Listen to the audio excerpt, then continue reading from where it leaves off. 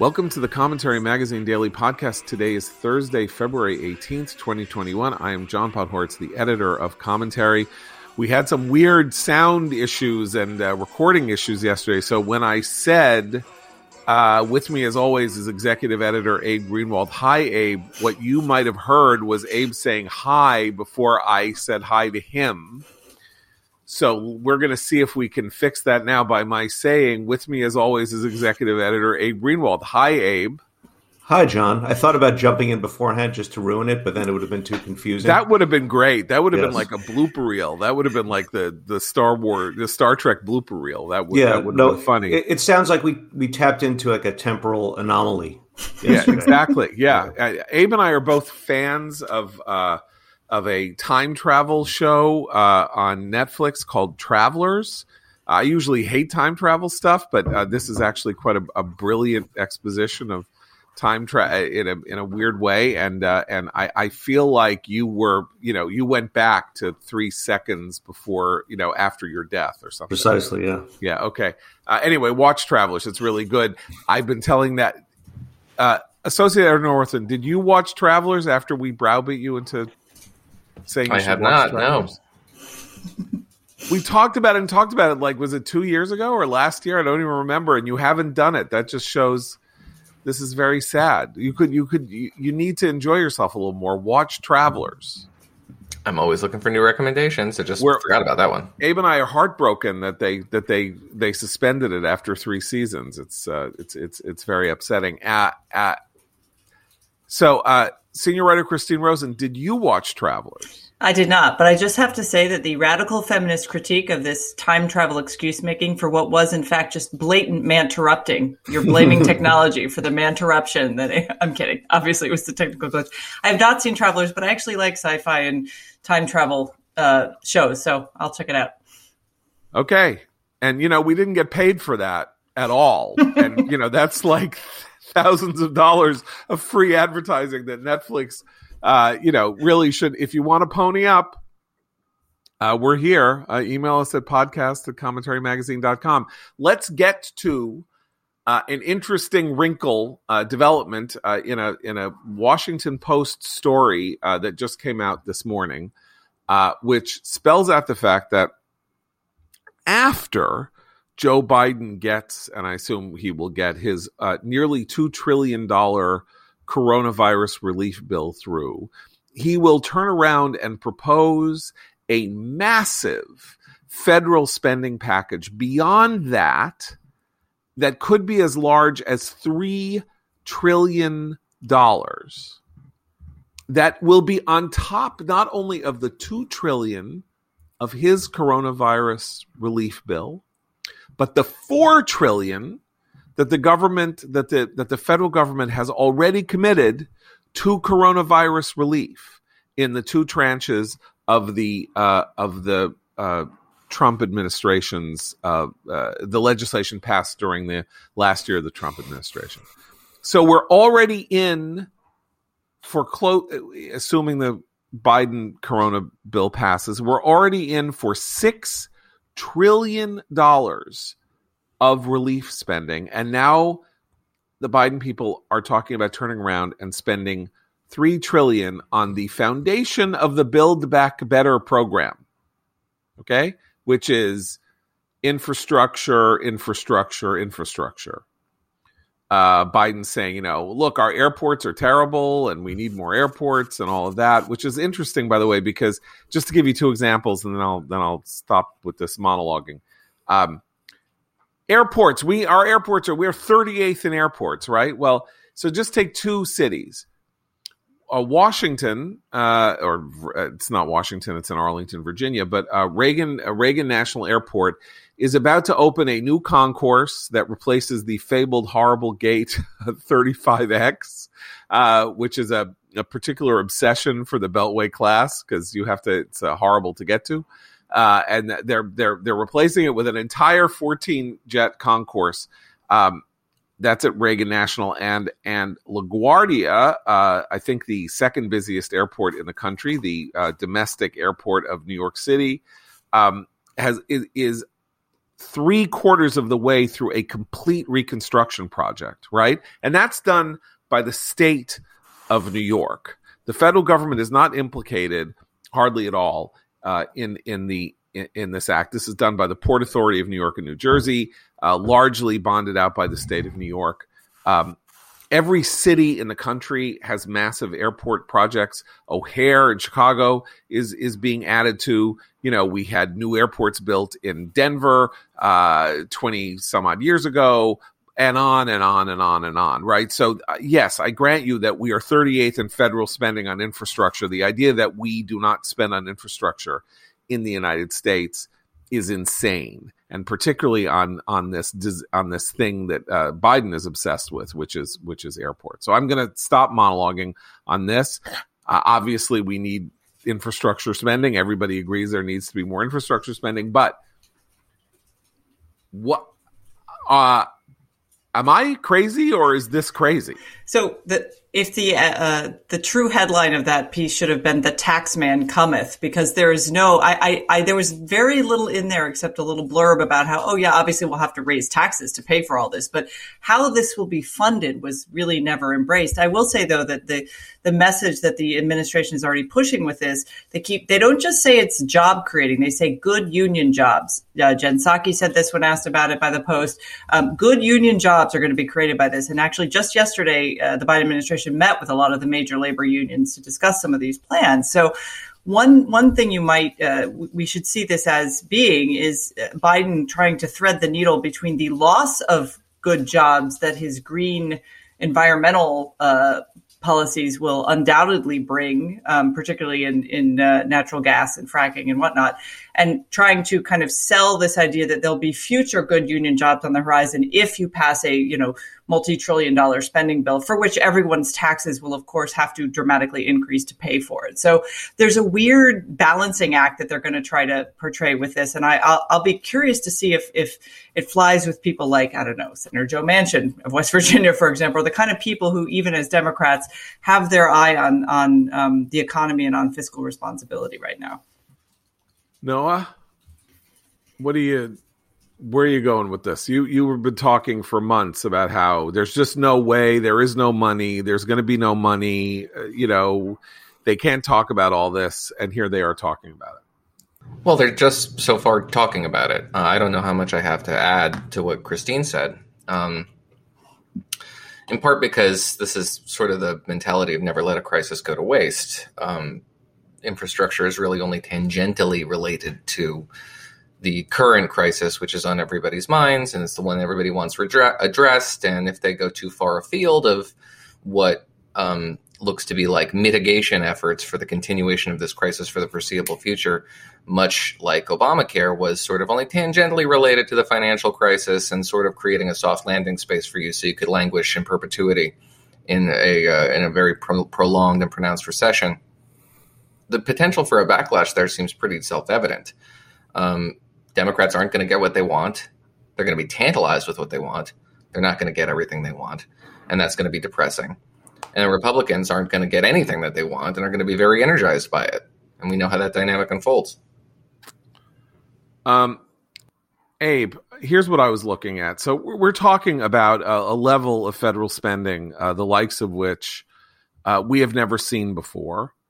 And obviously there was a kind of bipartisan consensus on the need to sort of just open the spigots and run whatever could be run to make sure that the emergency caused by the virus did not tank the U.S. and the world economies.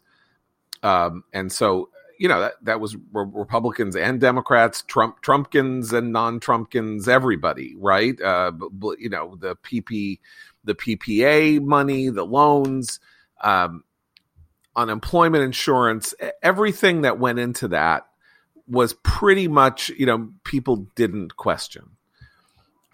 Now we turn around and we have Christine's point about the good union jobs, right? I'm now looking here at union membership numbers in the United States. Okay, what percentage of the private sector employment in the United States is unionized. Do you know the number? I'm not going to play a guessing game. It's 6.3%. And non-union people who are represented by union contracts in the private sector go up to about 7.8%. However, public sector workers in the United States are 35% unionized. All in all, the number of American workers who are members of unions is a little less than 11%. So I bring this up only to say that it seems to me that it's very weird that the administration is directing all of its emotional energy and macroeconomic focus to a sliver of the employed population of the United States. Am I nuts? Again, I feel like, 30 years ago, the number was much larger. It was twice or three times the number. So help me out here. Huh. Well, it is obviously it's weird. What struck me when you were talking about how, people accepted the large scale of the initial relief due to the pandemic, something we heard immediately and repeatedly with the moment the pandemic hit was that the coronavirus has exposed all the weaknesses of the U.S. Right? This is sort of pulled the curtain back on all the things we need to fix, so this seems like a piggybacking on the pandemic in that sense, on that idea that because of the pandemic has exposed the myth of our great successes, that we need to sort of rebuild the country along those lines. But regarding the union question, I mean, look, part of what this is about, no doubt, is that Trump, because of Trump, Republicans made great inroads with the working class, right? And there's a need to among Democrats to wrest that back. That's not so weird. I don't think that's it, though. The story of the last decade, well before Donald Trump was even contemplating a presidential run, is the atrophying of labor unions. People were fleeing labor unions. It was complemented with Supreme Court cases like Janus, which prevented you from, as a labor union, taking dues away from individuals who weren't members of your union but worked in a profession that was unionized. There has been a steady decline of union membership, which does not correspond with polling. We've been talking about this forever. This is now my new hobby horse. Polling has very consistently suggested that Americans approve of labor unions. From 1936 to 2020, Gallup has been polling this question, and it's been roughly in between 72% and 60%, with a dip in 2008 right after the collapse down to 48%. Then back up to the 60s and the mid-60s. People like labor unions in the abstract, or at least they think they have to say that. But they don't necessarily want to belong to them. The notion that you look around at conditions that prevail today and think that labor unions are in good odor is betrayed by your own eyes. So yes, they're saying every single job in America has to be a good union job, because that's where the power base is. And they need to compel that condition, because you of your own accord wouldn't be joining a labor union. Well, and there are two other little data points to make with regard to assessing what they might have in mind with this infrastructure bill. One is that some Biden administration supporters and former advisors, including during the campaign and the transition, have formed a 501c4 lobbying group that's entire focus is to fundraise and lobby for whatever this big, huge infrastructure Build Back Better stuff is going to be. The other point is that there was a really interesting article, very brief little article in the Washington Post this week also, that talked about how Democrats are bringing back earmarks. Earmarks, as you remember, are what are colloquially known as pork.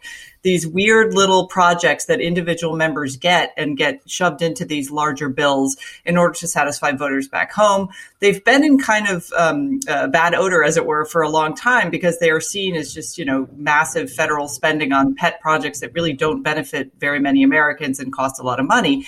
But the interesting thing about the Post story was the rehabilitation effort for earmarks, now that Democrats are in control of Congress, they're called an interesting strategy, a useful thing for members who are vulnerable to losing their seats in re-election. So you see this kind of, all of these things are all coming into play in terms of how we're going to be even able to discuss this bill and its likely impact, both financially and as a matter of, bringing back pork, which I thought had gone in the 80s and 90s. But well, the earmark wasn't ended until 2011. Right. The earmark was eliminated in 2011 when the House went Republican, and John Boehner, who was then the Speaker of the House, was himself an opponent of what was called member designated something or other. I can't remember. Many moderate Democrats also opposed the earmark. I mean, right. Well, and there were, it was one of the great populist Republican talking points, right? The bridge to nowhere, the famous bridge to nowhere in Alaska, where, maybe hundreds of millions of dollars were spent on Don Young's district on a bridge that literally ended, and then there was nothing on the other side of the bridge. So, that and many other, the Potato Museum or the cowboy poetry spending for Harry Reid or the various other things, right? So there is a more complicated argument to be made in favor of. I think it's very simple. It's a very simple argument. The argument is that you give these projects that members can go back to their constituents and say, I delivered this for you. And that is therefore a tangible metric by which voters can evaluate the candidates and their incumbents. Because right now, all they have to evaluate their incumbents is how crazy they are on television. Right. That's exactly right. But it's, in other words, it provides a stimulant and an accelerant to deal making, which, as Noah is sort of alluding to, there is no percentage. There is no value to deal making anymore, because what you are supposed to do in Congress is largely now prevent the other side from getting its way. That is it. Congress is largely defensive, particularly the Republican Congress, but the Democratic Congress also against Republicans. So you can cut through some of the partisan block here by the process of demonic temptation, No, really, just come vote for our infrastructure bill. You can get that firehouse in your district, that kind of thing. And it worked for 200 years, and its elimination, as is often the case, had unintended consequences. But I want to talk about one other large political thing in relation to what Biden has done here. Okay. This is like epical spending, right? We're talking about you put these bills together, if they were to happen, I don't think the $3 trillion bill, but that's $5 trillion, right? And a $22 trillion economy in 1 year. Obama lost the House and would have lost the Senate if it hadn't been for lunatic Republican nominees in 2010, because he spent $2.5 trillion in 18 months, right? So we're now 10 years later. This is pretty much the same. Obama was elected in 2008. He got 369 or something electoral votes, right? Joe Biden got 306, same as Donald Trump. He won by 10 million votes and I think 8 percentage points. Biden won by 4.5 percentage points. Ronald Reagan, getting the most important piece of domestic legislation of this, in some ways, economic legislation, the second half of the 20th century, the Reagan tax cuts in 1981, got 489 electoral votes in 1980 and won by 10 percentage points over Jimmy Carter. So Biden comes in, he wants to spend $5 trillion with and Reagan also won 12 Senate seats for the GOP, or the GOP won 12 Senate seats in 1980. Biden wants to come in, he wants to spend $5 trillion with a 4% electoral majority, 306 electoral votes, a 50-50 Senate in which there is not a Democratic majority, and a 5-seat margin in the House of Representatives. So not only is it unlikely that he can work his will unless things happen like the elimination of the filibuster, because there's no way that a bill like this passes without the filibuster being eliminated. It may not pass with it because Manchin and Sinema, the most right-wing Democrats in the Senate, probably can't agree to it, although Manchin loves a good infrastructure bill, certainly. But it can happen because it's not a budget bill. It's, it implicates the budget, but it's not a budget bill. You're not going to be able to make the case that you can do it through reconciliation, something of the spending on infrastructure. And so you're going to have to blow up the filibuster, which they say they're not going to do. So any way you slice it, he's pitching an enormous amount of spending without the political backing that justifies him going all in like a deranged lunatic. And he is handing the Republicans the means to slaughter his party next year. This seems to me to be really dumb. Like, it looks like it's okay, and it's a long way till November 2022. But if Democrats come out of a relatively weak election victory proposing the complete elimination of fossil fuels and, now we've got Bill Gates. I know he's not talking about how no one should ever eat beef again. And we're going to spend $5 trillion and everybody is woke and you're going to go into re-education sessions at your high school and whatever it is. What are they going to run on? I mean, the only thing they're going to have to run on positively is he's A, not Trump, so it's nicer, and B, maybe there'll be an economic recovery there'll be a good economic recovery after the virus ends, whatever that means, the virus ending. I don't understand the political logic that says to Biden and the people around Biden that it is good to talk about spending $5 trillion in 6 months. But for Republicans to hammer the Democrats on this, wouldn't that, in a sense, necessitate a kind of break from Trumpism in a way? Because Trump didn't care about spending, and and this is actually reminiscent of the initial Bannon plan back in 2016, right? We're going to spend like crazy on infrastructure, and this is going to bring both sides together.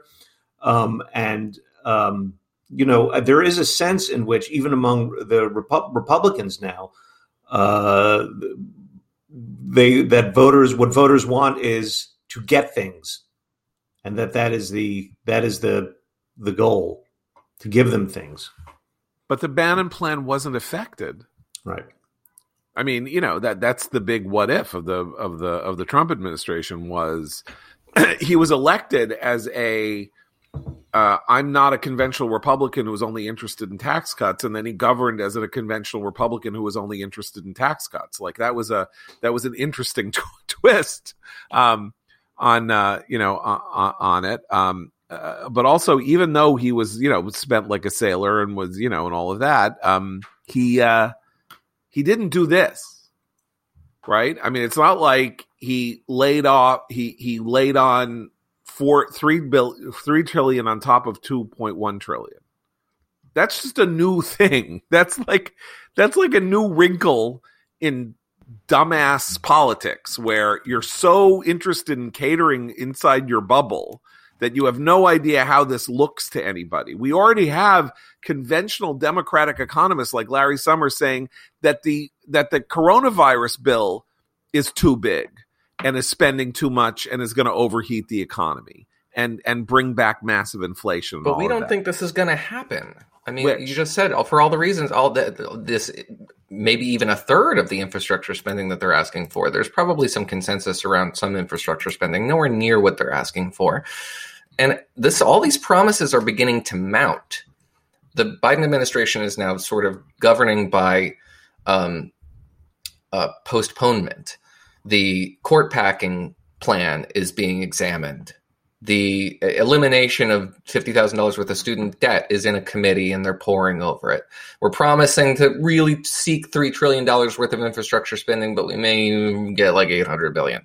All these progressives who want to see this transformational stuff happen from the Biden administration, which they aren't saying outright that they're not going to do. They're just chin stroking, carefully examining it, is going to have the effect of dispiriting progressives eventually because it's not going to materialize. Well, that's the interesting question, right? I mean, so we've been talking about how on the virus, he has been under promising with the goal of over delivering, and you're essentially saying that he's now over promising on domestic spending and is going to under deliver.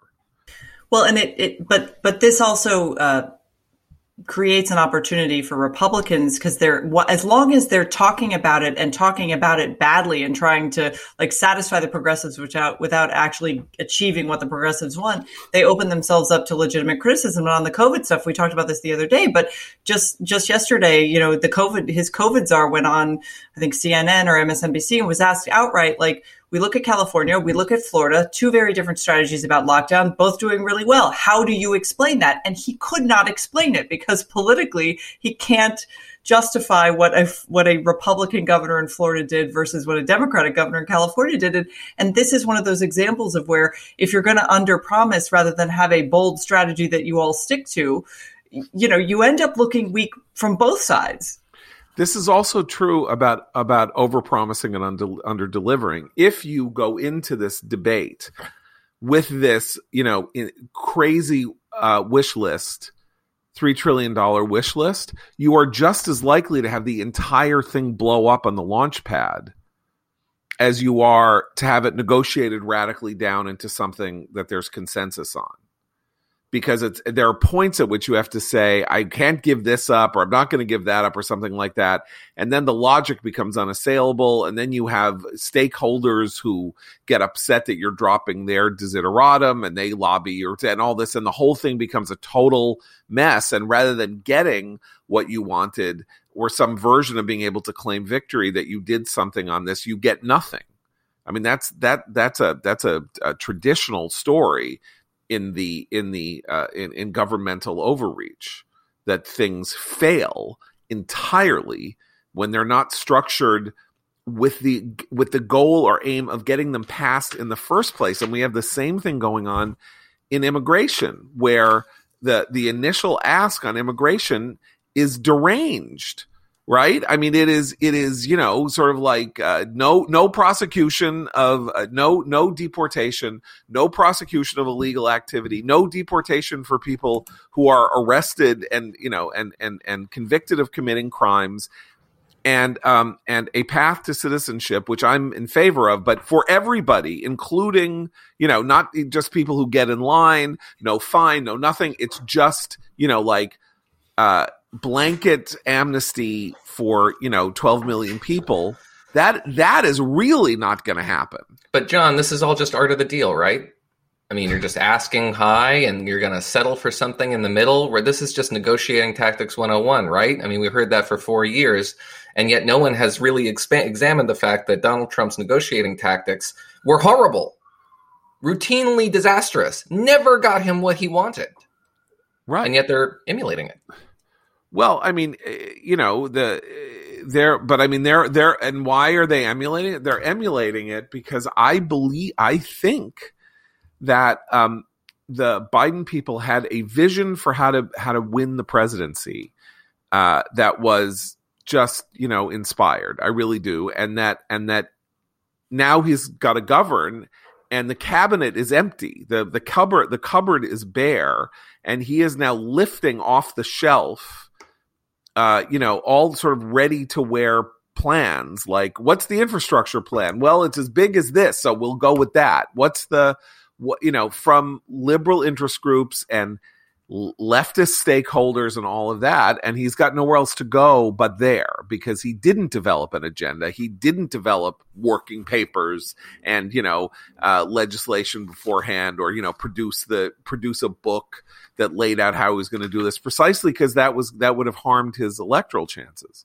I just think it's just interesting that they're acting like this is the Obama, that he's come in like Obama.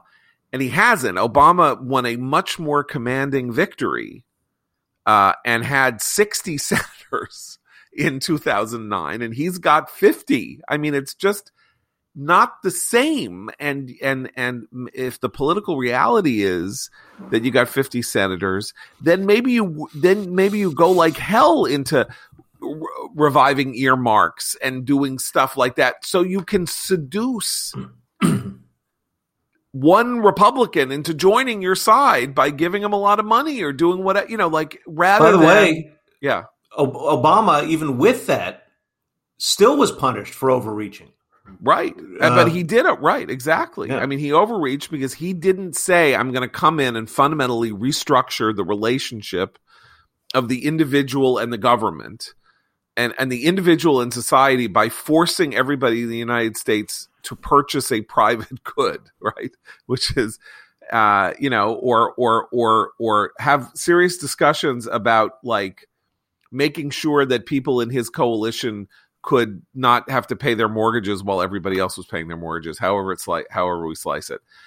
Guys, I want to talk to you about an important new film you really want to take a look at, because on October 2nd, 2018, the Washington Post journalist Jamal Khashoggi entered the Saudi consulate in Istanbul, Turkey, and was never seen alive again.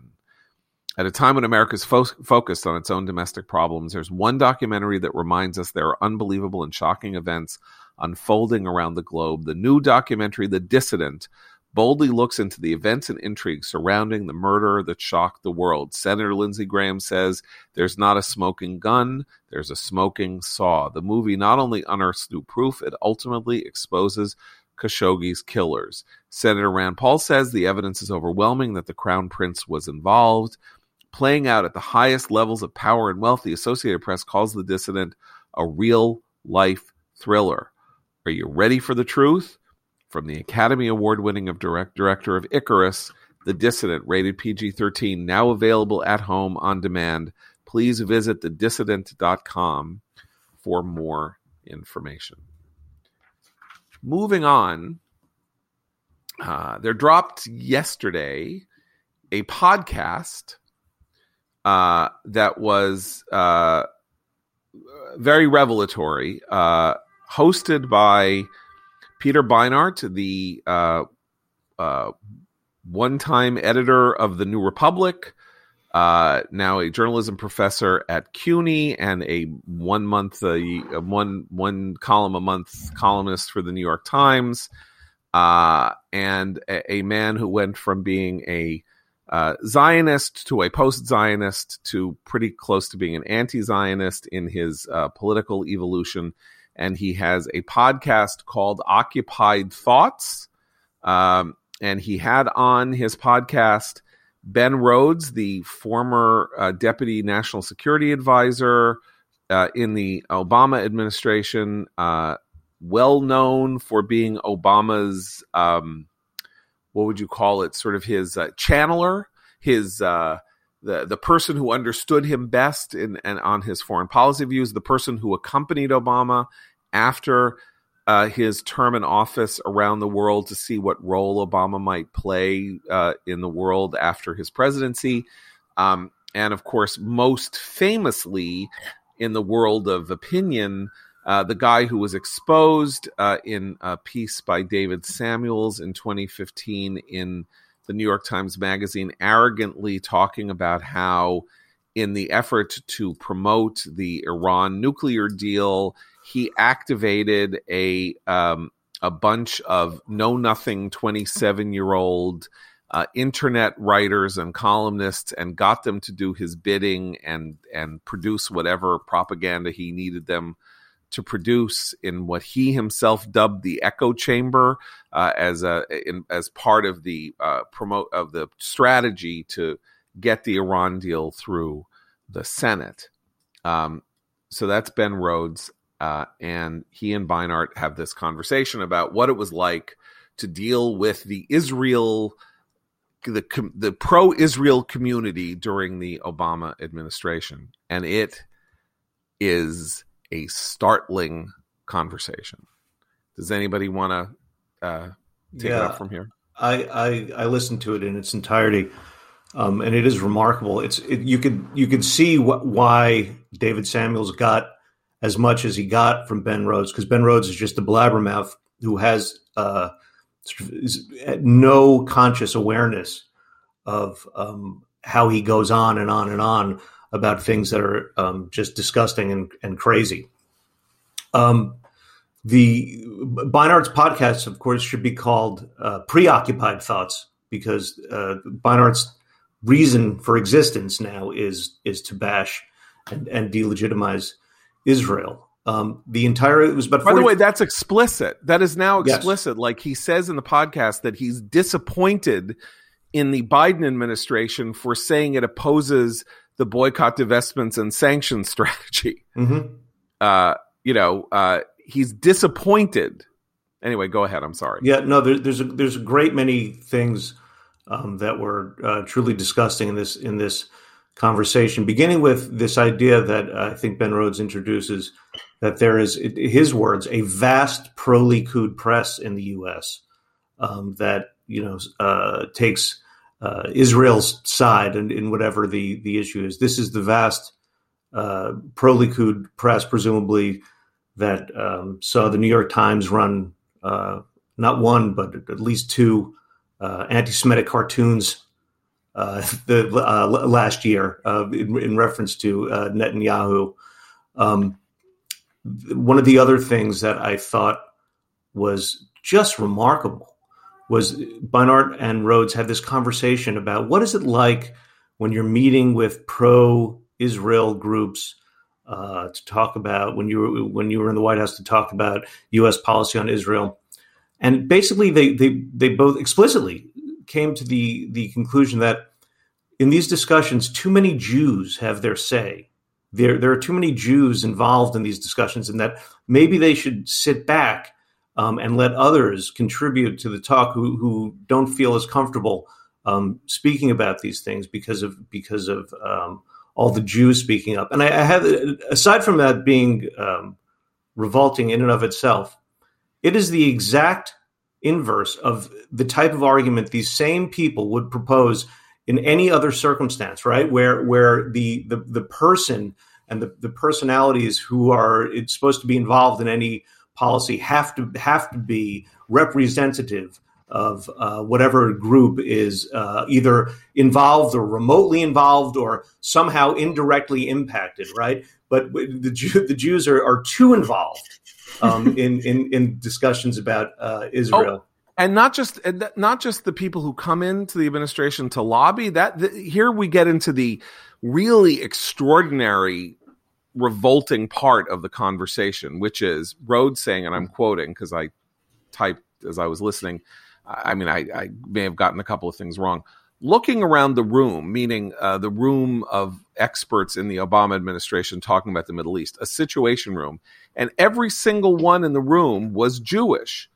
Again, I don't want to sound conspiratorial. I don't want to advance a trope. I think it's great that so many Jews are involved in foreign policy. But let's not pretend that there's not some, didn't complete the thought. Because of this, you see, we Americans or Obama, whatever, understand the Israeli fears and grievances intuitively. We have some understanding with it in our unconscious. But, so in a way, intellectually, I can understand the Palestinian experience, but I don't, he says of himself, and refers to the usual suspects in the organized American Jewish community. Mm-hmm. Well, doesn't he also hint that they've all been secretly briefed by the Israeli government before even coming in and talking about it is outright conspiratorial. I mean, he has one thing he said that I wrote down. He 17 times he says it's not a conspiraccy. Right. I'm not talking about a conspiracy. And then he talks about a conspiracy. Well, he has this one phrase where he says, Jews, he goes, maybe the view is that Jews have been screwed throughout history by a corrupt, cruel world. And so, you know what? We just have to be corrupt and cruel ourselves. That's the only way to survive in this world. Like the kinds of things that he's imposing on all Jews is if spoken by anyone else would be very clearly seen to be conspiracy theorizing, but he gives himself a pass by saying he's of Jewish heritage, so it's fine. Like it's bizarre. It's really bizarre. It's solipsistic in a way that is reflective of how they approached the Iran deal. So the only reason why there's profound public support in this country for Israel and the Israeli position is some sort of mind control meted out by a biased press. It couldn't possibly be that people have arrived at these conclusions on their own based on their own assumptions about the region and their own knowledge and their own research. Similarly, they approached the Iran deal like this, which is one of the reasons why Ben Rhodes' name is mud in every Sunni state in the region, because the only reason why things were the way they were is because of the West, because of Sykes-Picot, because of our interventions and our maneuvers in the region. And the only we made this condition so we can engineer ourselves out of it and impose on these cultures and create new conditions on the ground and give Iran a new hand that will create this stable balance in the region. And it's sort of this engineering, this real a real commitment to your own ability to re-engineer the world in the way that you want it made, and think that everybody else who disapproves of you is just merely an obstacle that is possessed of a false consciousness. It's really, again, solipsistic, but also very conceited. Which is, I guess, the basis of every conspiracy theory. Yeah, one of the other disgusting things that they were both sort of thrilled to have arrived at. They were delighted with this point. Was that I guess Barnard first proposed it, and Ben Rhodes certainly agreed that pro-Israel Americans, you see, the Jews, all these Jews that Ben Rhodes had to meet with, they suspected Obama hated Israel because he was black. That's why, not because he palled around with people like Rashid Khalidi, the virulently anti-Israel activist. What a spokesman for the Palestine Liberation Organization in Lebanon in 1982. Yes. Rashid Khalidi. He was not just an academic who supported, who was critical of Israel. He was an official of the PLO. And he was Obama's closest friend at the University of Chicago. Right. And not because of any of the policies that the Obama administration enacted, but because Obama was black. And you see that what they were particularly delighted to then expand upon was this supposed sentiment on the part of pro-Israel Jews exposes the fact that they understand that the Palestinians' suffering is akin to the historical black suffering in the U.S. You see, this is a tacit admission on the part of pro-Israel Americans. Right. Let me use the quote because I typed it. So this is Rhodes. Obama is a black man who lived in an oppressed community.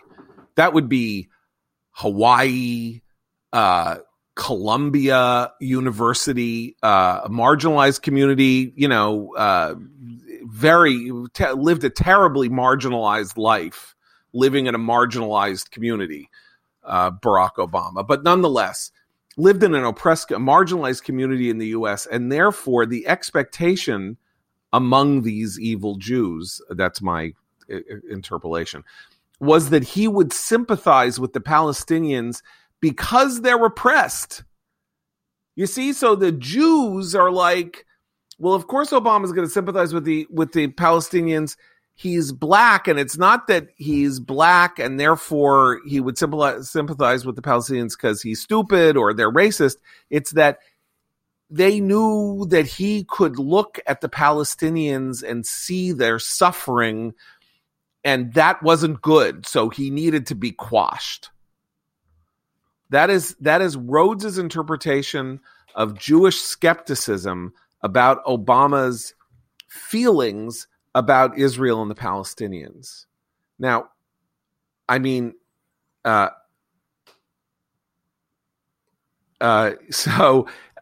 then tells the story about going to Israel and meeting with Palestinians in Ramallah, and that there's a kid and he's sitting there and he's glowering the whole time and angry. And then Obama at some point says, "Why are you so angry?" And he says, the kid says, "We are treated the same way in this country that black people are treated in your country and financed by your government, Mr. President." And, the room fell silent because a deep truth was being told there. Now let's just parse this for a minute. This guy, an American diplomat, senior American official, is taking the president to Ramallah to meet with, a carefully chosen collection of Palestinian activists chosen with the utmost of care to make sure that they make exactly the argument that is supposed to be made and that will be, as devastating as possible, saying we're treated like blacks were treated in your country, right? Okay, at the moment that Obama was there on the West Bank, the West Bank had been an autonomous, self-governing region for 14 years with its own president, its own budget, its own political structure, and the other part of the Palestinian polity, Gaza, had been completely separated from Israel in every possible way. All the Jews had left Gaza. Gaza was left on its own, decoupled, no connection to Israel whatsoever. The idea that the oppression of the Palestinians was entirely due to being treated like blacks during Jim Crow, when a lot of the oppression of the Palestinians that was going on for this kid sitting in the room in Ramallah was the result of the behavior of the Palestinian government that had been set up as a result of the Oslo Accords, is just astonishing. And Ben Rhodes takes this entirely at face value. And why does he take it entirely at face value? Because he wants to, right? He wants to take it at face value because he hates Israel. He said, Netanyahu treated us like garbage. Every day it was hell. He made our lives hell, right? That's, by the way, that was, I felt, one of an important revelation in this. Ben Rhodes went on at length when they were discussing their disappointment in the Biden administration. Ben Rhodes was saying how, well, he knows, he has so many contacts in the Biden administration, so many friends and so many holdovers from the Obama, not holdovers, but people who are also in the Obama administration. And they all hate Netanyahu. And they all hate Netanyahu, and they won't forgive Netanyahu. So whatever the Biden administration may be doing, it is populated by people who understand how awful and evil Netanyahu is. Right. Why does this matter? Why are we talking about this to such a great length? Well, I mean, I think it's a very striking example of something, which is Rhodes's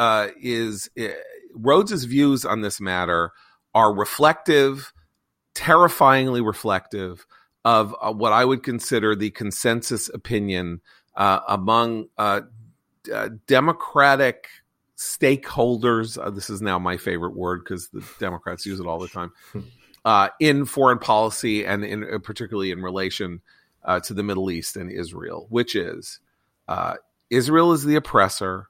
We all know it's the oppressor. We are prevented from doing anything about the oppression that it engages in because of a cabal of Jews. He says 10 or 20 of them. You keep meeting the same 10 or 20 of them. Look, they're well organized. We would hope all communities in America would be this well organized and representing themselves. They're well organized and they put a lot of pressure on. And the fight is only in the Democratic Party anyway, because the evangelical Christians have mind controlled the Republican Party into being, a unified force, in support of the most right-wing policies in Israel and all of this. Well, and yeah, go ahead. I'm sorry. I was going to say, John, your favorite New York Times columnist, Michelle Goldberg, actually tweeted when people were discussing this on social media. She said, Ben Rhodes is Jewish and he's just articulating beliefs that are very common among left of center Jews.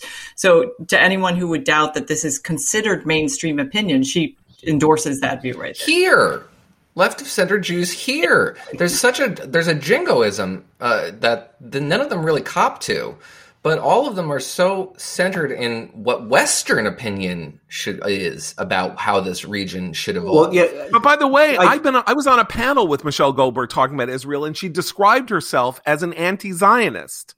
So if she now wants to say that it is the conventional opinion among left-wing Jews that they are anti-Zionist, then fine. Let us begin at that point and have this conversation, not only generally, but within the Jewish community, to say that conventional left-wing Jewish opinion is now anti-Zionist, does not believe in the necessity of a Jewish state at a time when anti-Semitism is on the rise, when Jews in France and in Europe are possibly very much in need of a safe haven because of terrorist acts against them, and where all of this is happening. Good.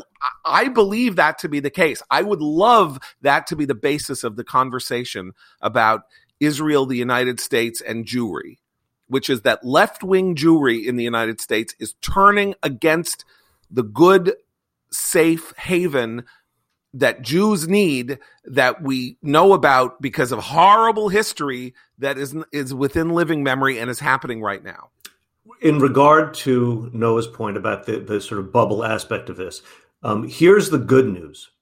This 45-minute conversation about Israel and American policy toward it, and not once did they even mention in passing the Abraham Accords.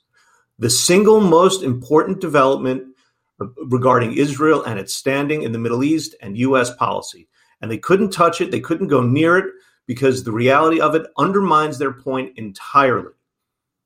The cause for which those two are prattling on about is no longer of any meaning to the most important players in the region, the most important Arab players in the region. It has become a dead end in the Middle East, right. and so that is one. So this continues to be an echo chamber of their own. I mean, I think the central point here, maybe, is that the view promulgated by Peter Beinart and Ben Rhodes is that Israel is too much of a focus in American foreign policy. We spend too much time talking about it. So you know what we're going to do? Let's just sit here and obsess over the prime minister of a country that has 8 million citizens. That the obsessional quality, it's understandable that Israel obsesses over the United States. Barack Obama was obsessed with Israel emotionally, personally, politically, and his hatred of Netanyahu was a governing sentiment throughout his presidency. Bibi is a tough character. People in Israel don't like him either. He's impossible to deal with. He's, all of that. That's all true. There's no question that is all true. And that, you wouldn't want to be on the other side of a table with him because he'll rip your heart out or rip your throat out, depending on what he'll use, whatever weapon is to hand to get what he wants. This became a consuming obsession of Obama's. The most powerful person in the world, the head of the largest country, the largest military, the most powerful, the richest country in the world. And he's sitting there saying, who will rid me of this meddlesome priest?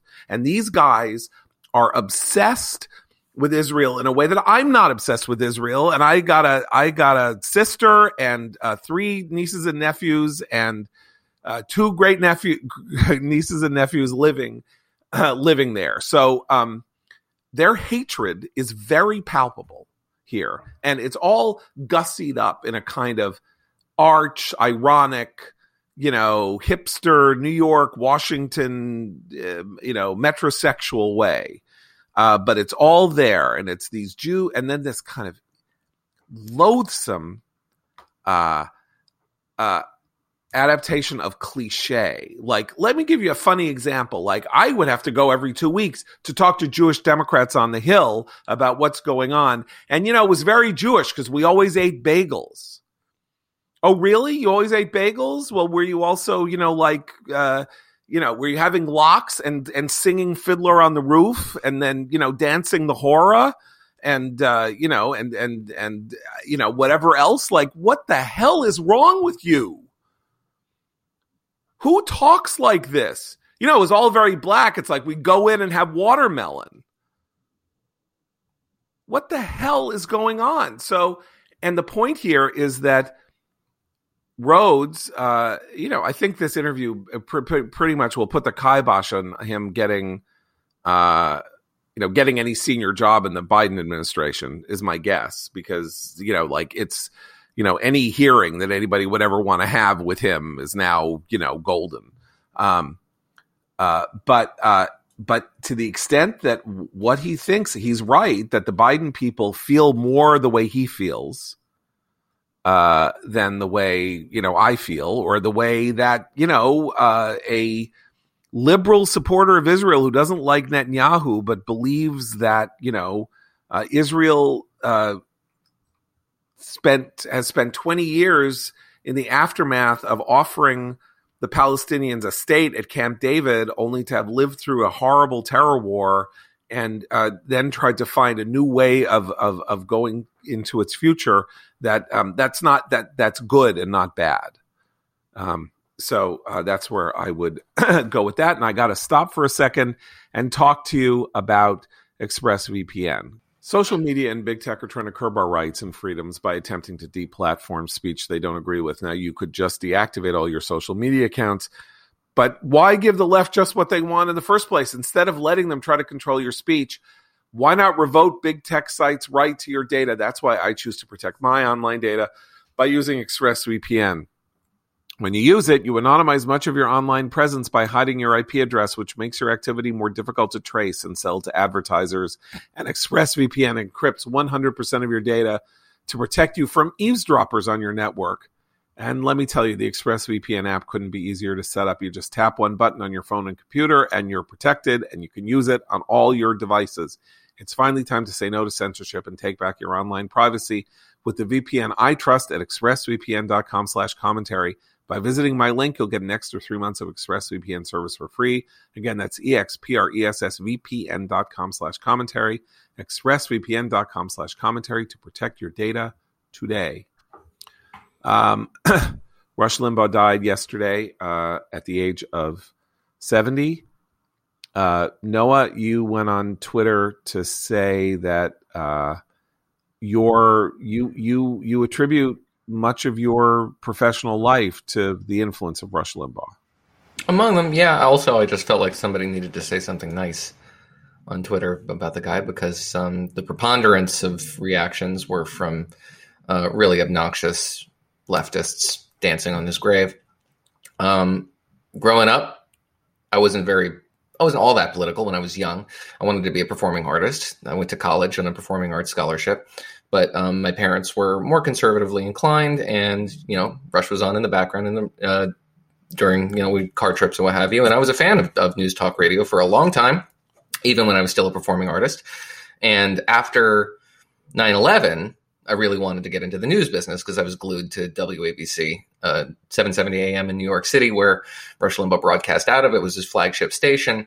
And I was more a fan of some other programs on the network, but nevertheless, I wanted to get in the door there somehow.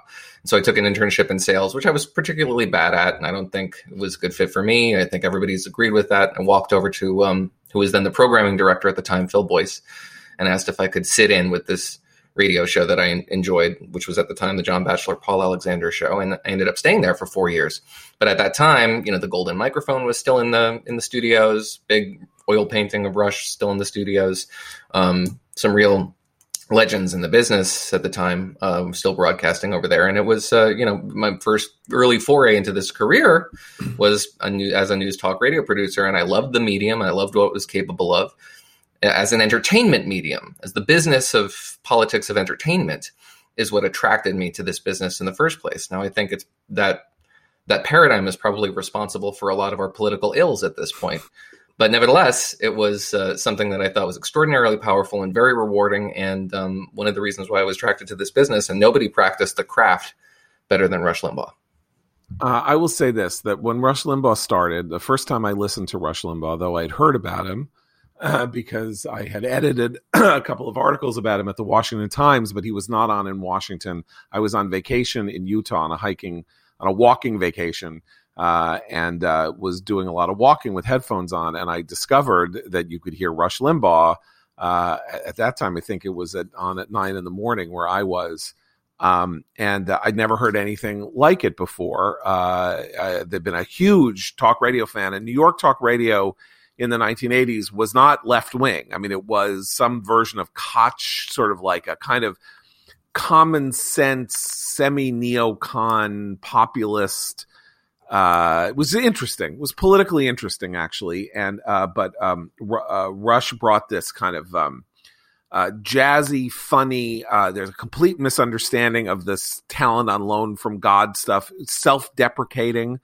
The talent on loan from God stuff was a self-slap, not a the greatest, the I'm the greatest. It was all a kind of refractory thing. But what was interesting about him and listening to him was that he was the first really successful popularizer of conservative ideas. And that's what he thought of himself as being. He talked about excellence. He talked about, the responsibilities of individual liberty and what it meant to be a citizen. He and John Fund wrote this book called The Way Things Ought to Be, which was at the time sort of like the best kind of like a book to give a high schooler if they wanted to understand what conservatism was. Sort of took it into bite-sized chunks and laid it out. And it was all based on general conservative ideas. And he was a popularizer of conservative ideas that were being promulgated in the Academy and in magazines like Commentary and National Review and all of that. And that was who he was, and that was what he did. And as he got more and more successful and more, his reach became larger. I think what's interesting is that was what was wanted. Take this through the 2000s and then into 2010, 2011. And what he did, because he understood his audience, was that was over with. That was not what was wanted anymore by his following and by this group of people who had come to rely on him. They wanted something else. They wanted the 20% of what he was that was provocation and owning the libs and kind of, ad hominem nastiness and all of that. They wanted 80 to 90% of that and 10% of the other. And like any great entertainer, he had a mind meld with his audience, and he was not going to allow anyone to come up on his track and lap him. He wasn't going to let Sean Hannity get his audience. He wasn't going to let Michael Savage get his audience. He was going to go where they wanted him to go.